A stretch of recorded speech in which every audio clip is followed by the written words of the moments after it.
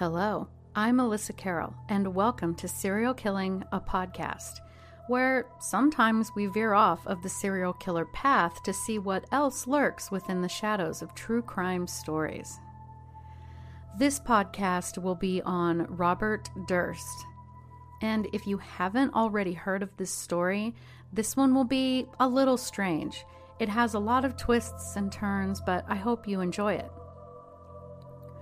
Robert Allen Durst was born on April 12, 1943 in New York, New York. In 1943, the Pentagon, considered to be the world's largest office building, is finally completed. In the United States as well, it is announced that shoe rationing, canned food, meat, cheese, butter, and cooking oils will all go into effect. The United States and the United Kingdom met to discuss the future invasion of France during World War II. The U.S. General Dwight D. Eisenhower became the Supreme Allied Commander. The Quebec Conference was held during August. This was the first of two secretive meetings held between the leaders of the United Kingdom and United States and their military advisors, held in Quebec, Canada. And during this meeting, codenamed Quadrant, Prime Minister Winston Churchill and President Franklin D. Roosevelt met in Quebec to discuss and coordinate plans for the invasions of France and Italy. In Italy, the Allied forces invaded the mainland in September. The Italian government surrendered quickly as they had already been negotiating terms of surrender since July, when the Italian dictator Benito Mussolini was overthrown. Italy then declared war on Germany in the following month and agreed to help the Allies liberate the country from German occupation in return for leniency against themselves.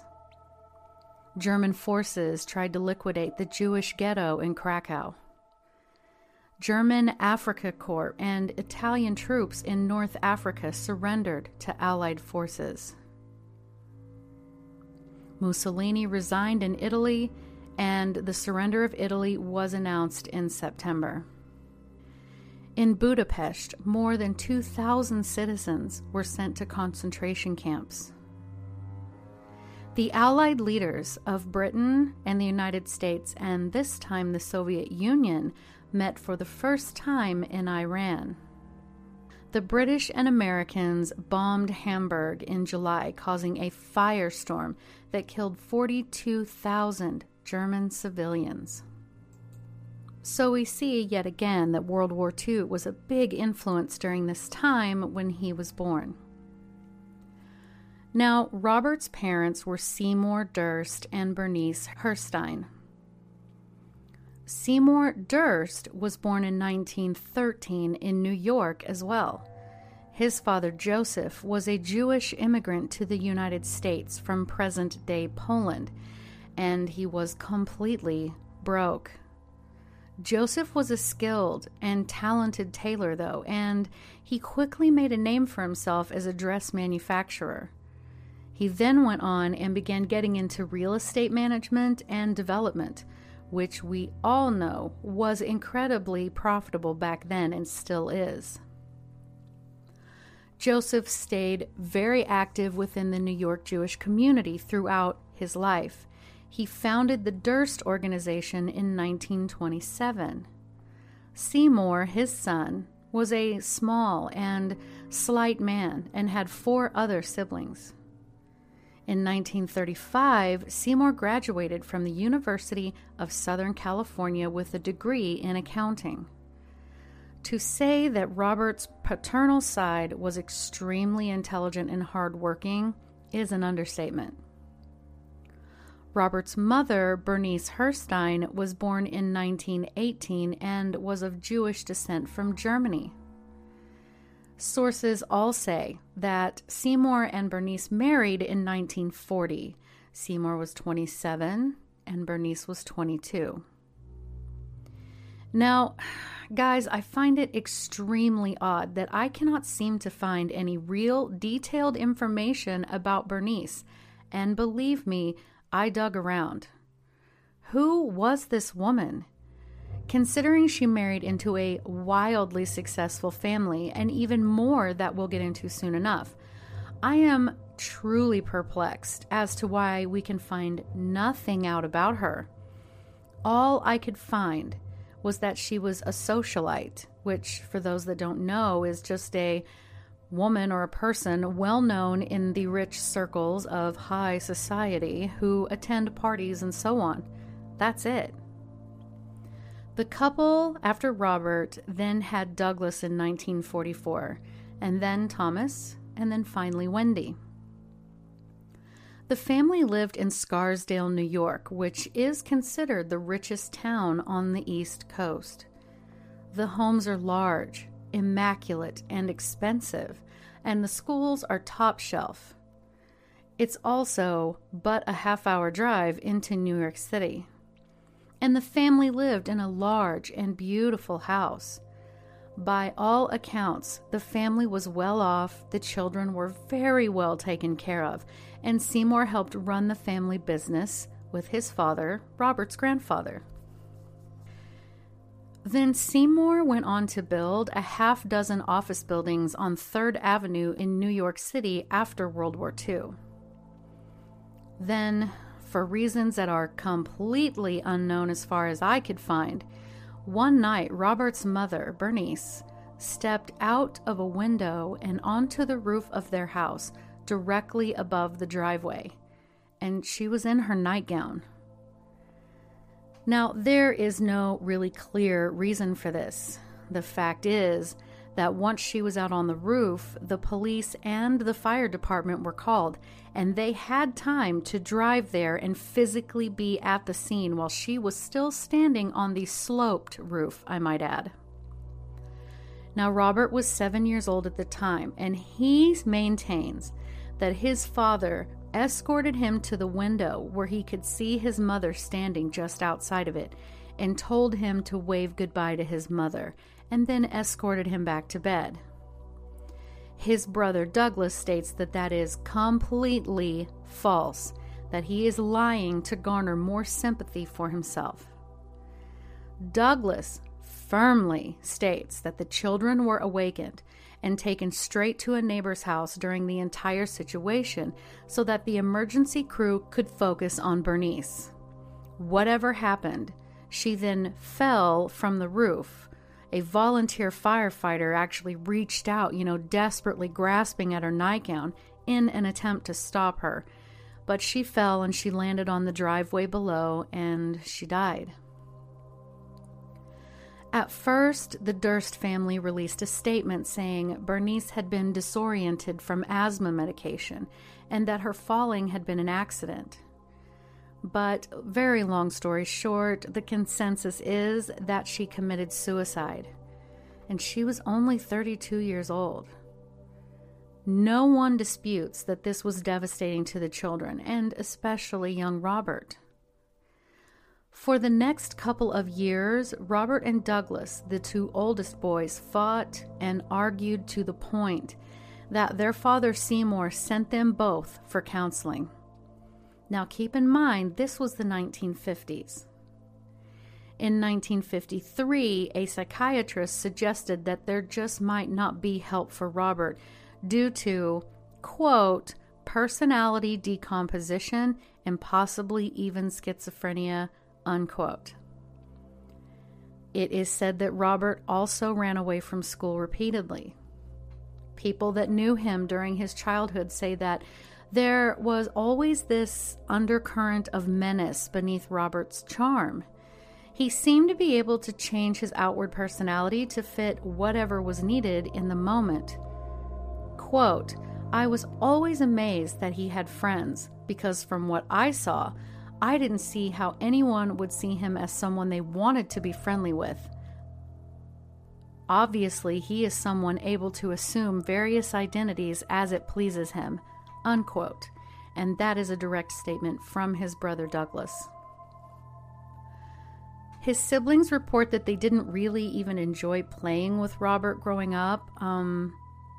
Douglas, the next oldest child, could fend him off, but it was another story when it came to the two younger children, Tommy and Wendy. He actually tormented them. When Robert was 15 and Douglas was 14, they had their last physical fight. As the story goes, Douglas had sent off for a wholesale flowers, plants, and grass seed kit with the intention of selling the individual packet. He's trying to learn economics. Robert took those packets, he opened them, and dumped them all into one box. Now, being teenagers, tempers raged, and they fought. Now, Robert's classmates in high school described him as a loner, not without a few friends, but perfectly content alone. Most could, at the very least, pick up on something odd about him. But he did graduate from Scarsdale High School. And that was his childhood. While Robert's grandfather knew what it was like to have nothing, he took what he knew he had a talent for and quite literally built an empire from it. Seymour most certainly at least was aware of, quote, leaner times in his childhood, but he watched his father Joseph work unreasonable hours and so forth, and most likely developed a workaholic mentality from it as well. But Robert had never known poverty or real struggle. He was born into affluence. It seems quite clear that he was close with his mother. In all of my research, I did not come across any tales of neglect or abuse, no sadistic nanny or beatings from the hands of an alcoholic father. I mean, nothing. But, regardless of the circumstances, his mother fell to her death when he was 7, and that left an immediate and lifelong wound in his mind that disturbed him greatly. And may I ask why she was on the roof in her nightgown after dark in the first place, if it wasn't suicide? What possible reason would she have had to go out there like that? If not suicide, then yes, perhaps it was due to medication, quote, fogginess, or a mental illness. But what other reason? So once we get into the deeper details, you might form a more concrete opinion, but I still can't let go of the fact that there is virtually no information about this woman, and I just find that odd considering the Durst family drama. After his mother's death, he began to spiral downward mentally. He was constantly fighting with his younger brother, to the point that they were both sent for counseling by their father. Now, if you go into Reddit, as I often do, I at least lurk there, you see all manner of theories about Robert's father. But if you take a step back, what father who was, according to Robert, uninterested in his children and so on, tries to help his sons get along better by sending them for counseling, and especially in the 1950s when it was all still kind of in its younger phases? I truly feel like parents that don't actually care wouldn't bother themselves with this. Not to mention, their family name was becoming quite famous, at least within New York, and one would think that children being other than perfect would be scandalous, and yet Seymour sought out help for his boys, and then again for Robert separately. That just doesn't come across as uncaring to me. Now, the doctor that saw Robert described him as, I said, quote, personality, decomposition, and possibly even schizophrenia, unquote. So let's drill into that. Personality decomposition isn't in the Diagnostic and Statistical Manual of Mental Disorders, or the DSM. Now, I went ahead and looked in the DSM-5, and it really is just not there. But basically, it seems to describe the deterioration of the core traits of an individual, most often from stress or abuse. And certainly, his mother's death would have been beyond stressful for the young boy. And I also kind of question how a medical professional could dismiss him so easily as untreatable. But again, this was 1953 when psychiatrists were more analytically trained. So what would he most likely have been diagnosed with today? Well, I'm leaning more toward borderline personality disorder or maybe even schizotypal. Now, BPD can be decomposed into a borderline proneness element that kind of ebbs and flows from year to year. There can be variations in their symptoms where they still fit the diagnosis, but it changes in intensity.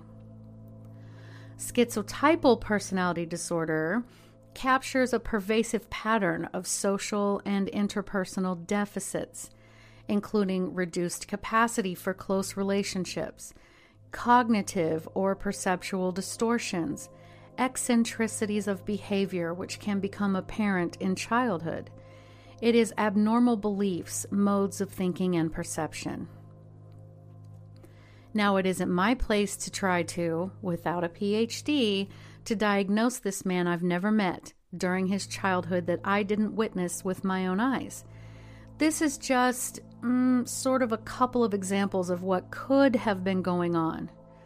Now, the doctor did say that Robert might have been schizophrenic, so the schizotypal again might be a fit, but again, not my place to just slap a label on him. What we get from this is that the doctor definitely saw in him something that was very troubling. A ticking time bomb was a description I found. He was labeled a loner with at least a perceptible oddness that didn't go unnoticed by his peers.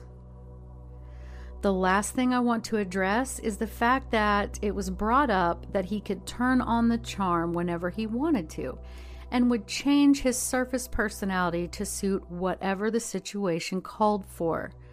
An adolescent psychopath will often display a dishonest charm, be manipulative, callous, impulsive. They lie. They are somewhat unemotional and so on. So, it's something to think about. So let's get back into the story. Around 1960, Robert Durst went on to Lehigh University in Pennsylvania, where he majored in economics. He played varsity lacrosse while in college and was the business manager of the student newspaper, The Brown and White.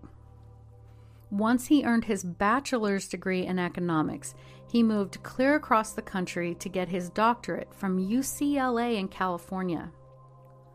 While there, he was introduced to and became very close friends, the best of friends, with a woman named Susan Berman. Now, Susan's father was, quote, Davy the Jew Berman in the Las Vegas mob. Davy died under mysterious circumstances while on an operating table when Susan was just 12. Then her mother supposedly died from a, quote, air quotes, drug overdose a year later. So we can see why these two might have clicked right off the bat. While Robert did not finish his doctorate, Susan did get a Master's of Arts in journalism. She was later paid by the actual mafia a whopping $4.3 million for her father's interests in casinos in Vegas, along with some other properties. So kind of keep Susan's name in the back of your mind, okay? Okay, Robert dropped out of UCLA. He went back to New York in 1969. He joined the family business of real estate development, and he worked under his father. Douglas, his brother, was also working there. Now, a young 19-year-old girl who had trained as a dental hygienist named Kathleen McCormick moved into one of the buildings owned by the Durst family on the east side of Manhattan. It was particularly Robert's job to oversee the goings-on in that particular building. When the two met, the attraction was immediate. This was early in 1971, and Robert was 28 years old, 9 years her senior. Sure, people knew the name Durst, but the family kept quiet and most didn't know exactly just how wealthy they truly were. And Kathy was one of them. No one thinks that she realized just how rich he was. It didn't take long for the two to begin dating, but seemingly after the second date, Robert announced he was moving to Vermont to run a health food store and asked Kathy if she'd like to move in with him, and she agreed to.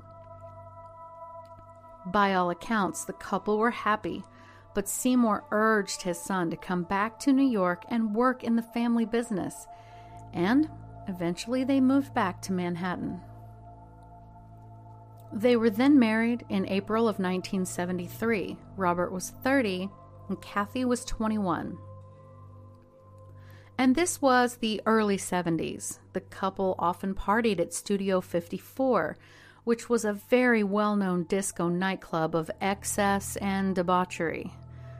They also took trips together around the world. Life was good for about 3 years.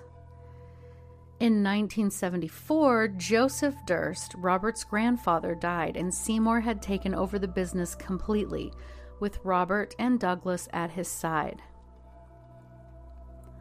Then in 1976, Kathy found out she was pregnant. She really wanted to keep the baby, but Robert did not want children at all, and he forced her to go get an abortion. After that, the relationship began to suffer. Kathy then enrolled in nursing school in Connecticut, and the couple bought a cottage there. Once she finished nursing school, she immediately enrolled at the Albert Einstein College of Medicine in the Bronx. Her end game was to be a pediatrician. By 1980, the couple were constantly fighting, and finally Kathy visited a divorce lawyer. She then went about the business of collecting very damning evidence against her husband, as well as his family and the business. Robert was very possessive of Kathy, and when he sensed her becoming distant, he would cut off her credit cards so that she had no access to money, and she'd be forced to stay closer within his range. His anger at her evolved into violence, unfortunately. One instance is the couple attended a family gathering at Kathy's family, but Robert was getting impatient to leave. She made no attempt to excuse them so that they could leave, so Robert literally grabbed her by her hair and pulled her up from the couch, much to the shock and horror of her family. In 1982, Kathy was treated for bruises and injuries that she had gotten from Robert during one of their arguments. Medical records state this as well, and Kathy told her sister and a few other friends that if anything happened to her, to not let Bob get away with it. Bob being Robert. Then another friend met with Kathy at her and Robert's apartment, though they weren't currently living in it. Kathy asked that friend if she wanted to rent that apartment so that, if things got too intense between herself and Robert, she'd have somewhere to go. And Robert had already been living with his mistress, the younger sister of Mia Farrow, might I add, for 3 years. And that was the last time anyone ever saw her. She was finishing up her 4th and final year of medical school at the time of her disappearance, just a few short months from graduation. It was known that she was leaving for South Salem, New York, after receiving a call from Robert. Now, Robert insists that he put her on a train in New York City, then had a drink with one of his neighbors, and spoke to Kathy later that evening on the phone. He later told the police, quote, "That's what I told the police. I was hoping that would just make everything go away," unquote. Oh, and by the way, it took him a week to report her missing. At first, he called Kathy's sister and asked if she had spoken to her. Her sister said no, but she actually kind of wanted to talk to him about her sister. But, he dismissed her, cut her off. He abruptly ended the call.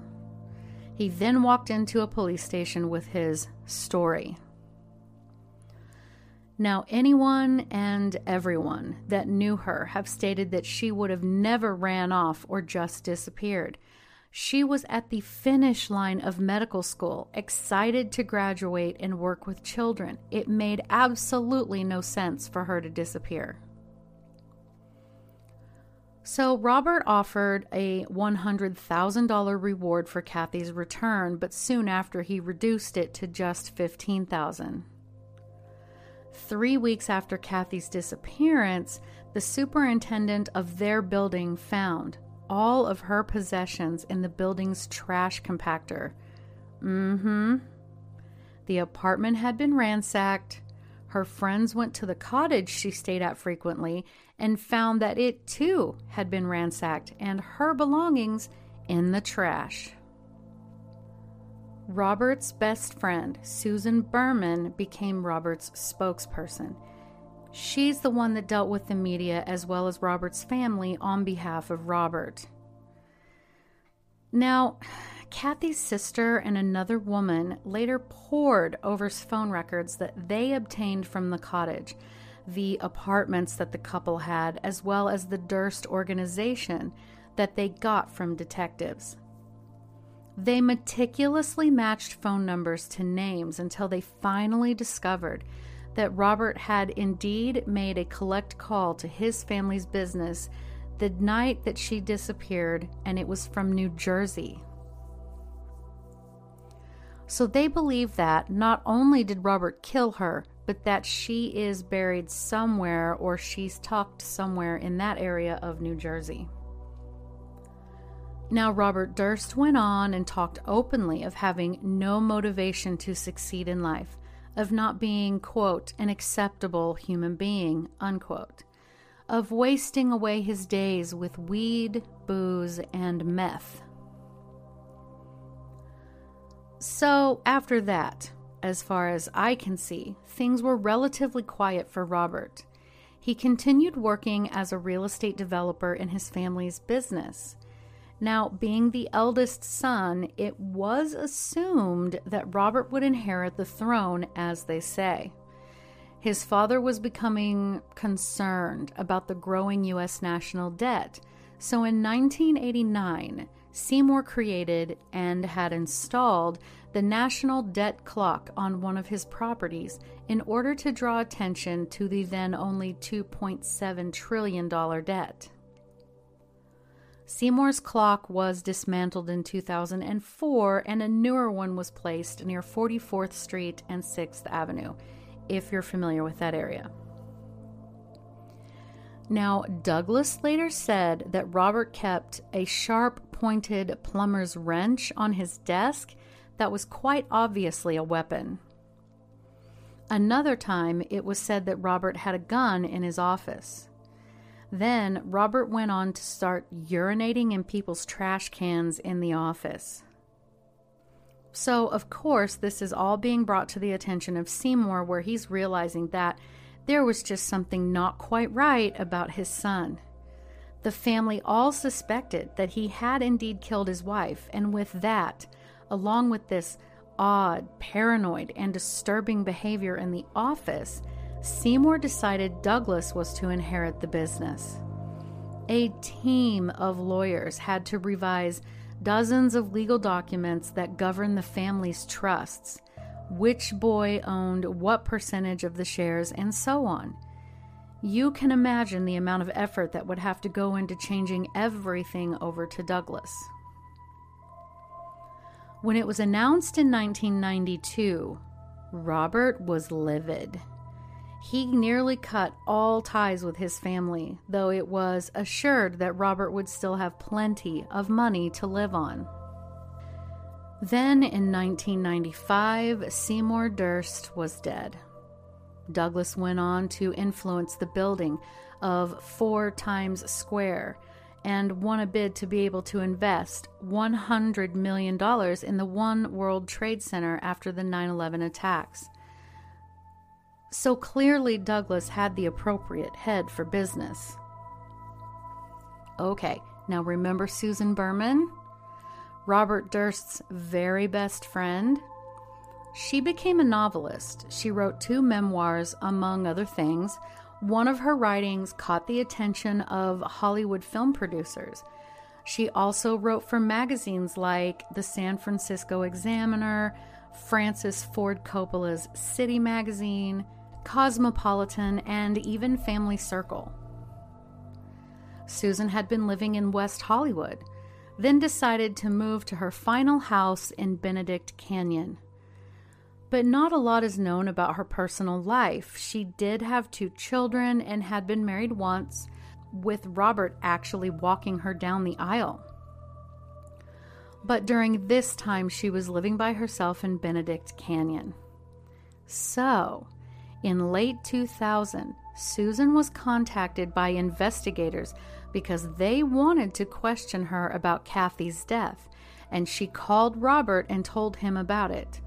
It was, again, well known that Susan had sort of helped Robert with the press regarding Kathy's disappearance, and possibly help in other ways.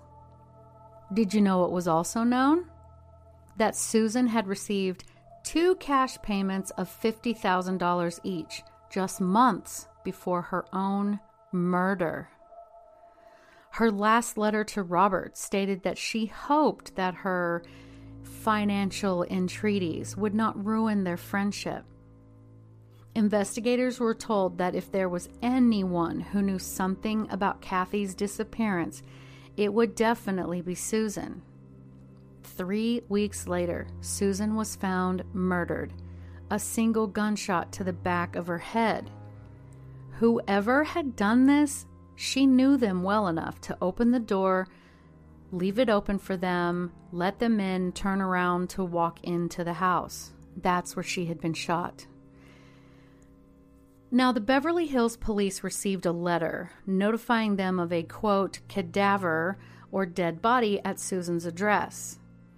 The authorities also later came across an envelope in Susan's house that had the exact same handwriting and misspelling of the word Beverly for Beverly Hills.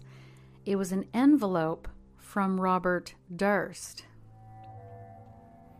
Now, with his friend Susan murdered, Robert Durst fled to Texas and rented a $300 a month rundown apartment in Galveston. He told the landlord he was renting it for his sister-in-law, and he used the name Dorothy Siner, the name of his old high school girlfriend.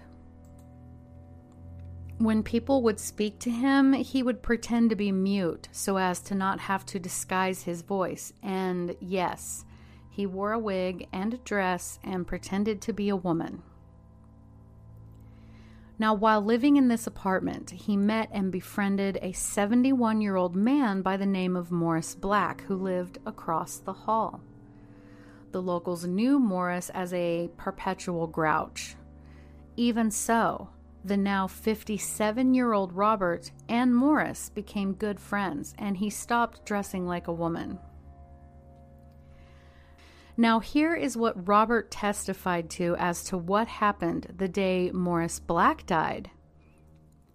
He said that he came home and he found Morris in his apartment, holding Robert's .22 caliber handgun and threatening him. Robert testified that they began to fight over possession of that gun, that they both fell to the ground, and that the gun just accidentally shot Morris in the head, killing him, of course. But he didn't call the police. Robert stated that he didn't think anyone would believe him, that he was just trying to defend himself. What he did do was go out, buy a new bow saw, gathered Morris's axe and another saw, and hacked that man's body into pieces. He then stuffed the parts into bags. He dumped the bags into the ocean from a boat that night, only to return to the shore the next morning to find the bags floating onto the shore. So a teenage fisherman found the bag with the torso in it and called the police. That bag had been ripped open, and it is believed that Robert opened it to retrieve the head to help keep the body from being identified. Durst testified, quote, "I did not kill my best friend. I did dismember him," unquote. And you won't believe this, but he was acquitted.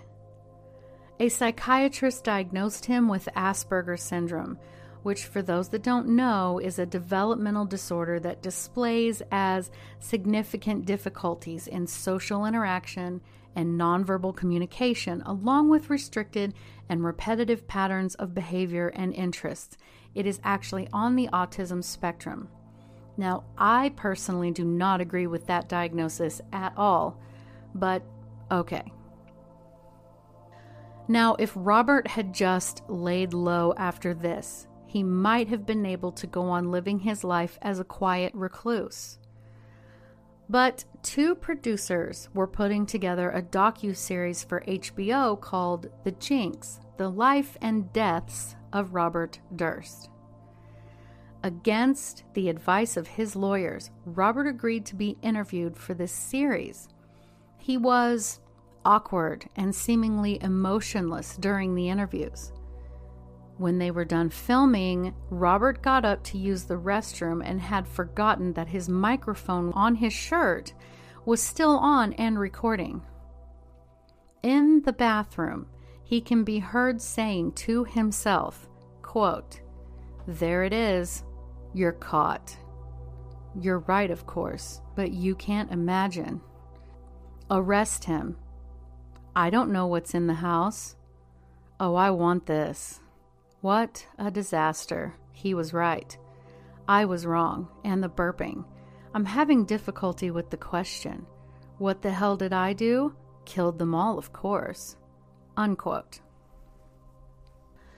Thankfully, this series led to a first-degree murder warrant signed by a Los Angeles judge to be served for the murder of Susan Berman. Robert was formally arrested in March of 2015 in New Orleans, where he was registered under the name Everett Ward, Everett spelled in the female way.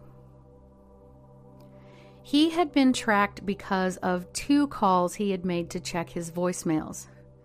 In his room, they found a .38 revolver, loaded of course, and 1 spent shell casing. He had 5 ounces of marijuana with him, his birth certificate, his passport, maps of Louisiana, Florida, and Cuba, a skin-toned latex mask, a fake Texas ID, a brand new cell phone, and nearly $43,000 in cash.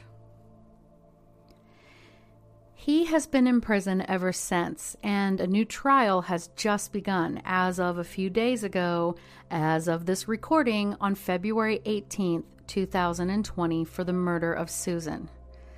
So we'll have to keep our eye on how it goes. Durst will be 77 years old this April.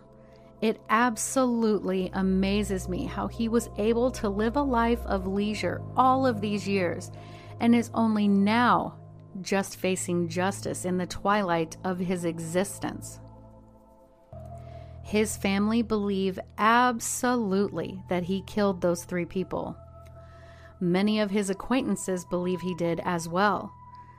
I mean, do you think that there is any real possibility of him not killing his wife, his best friend Susan, and Morris?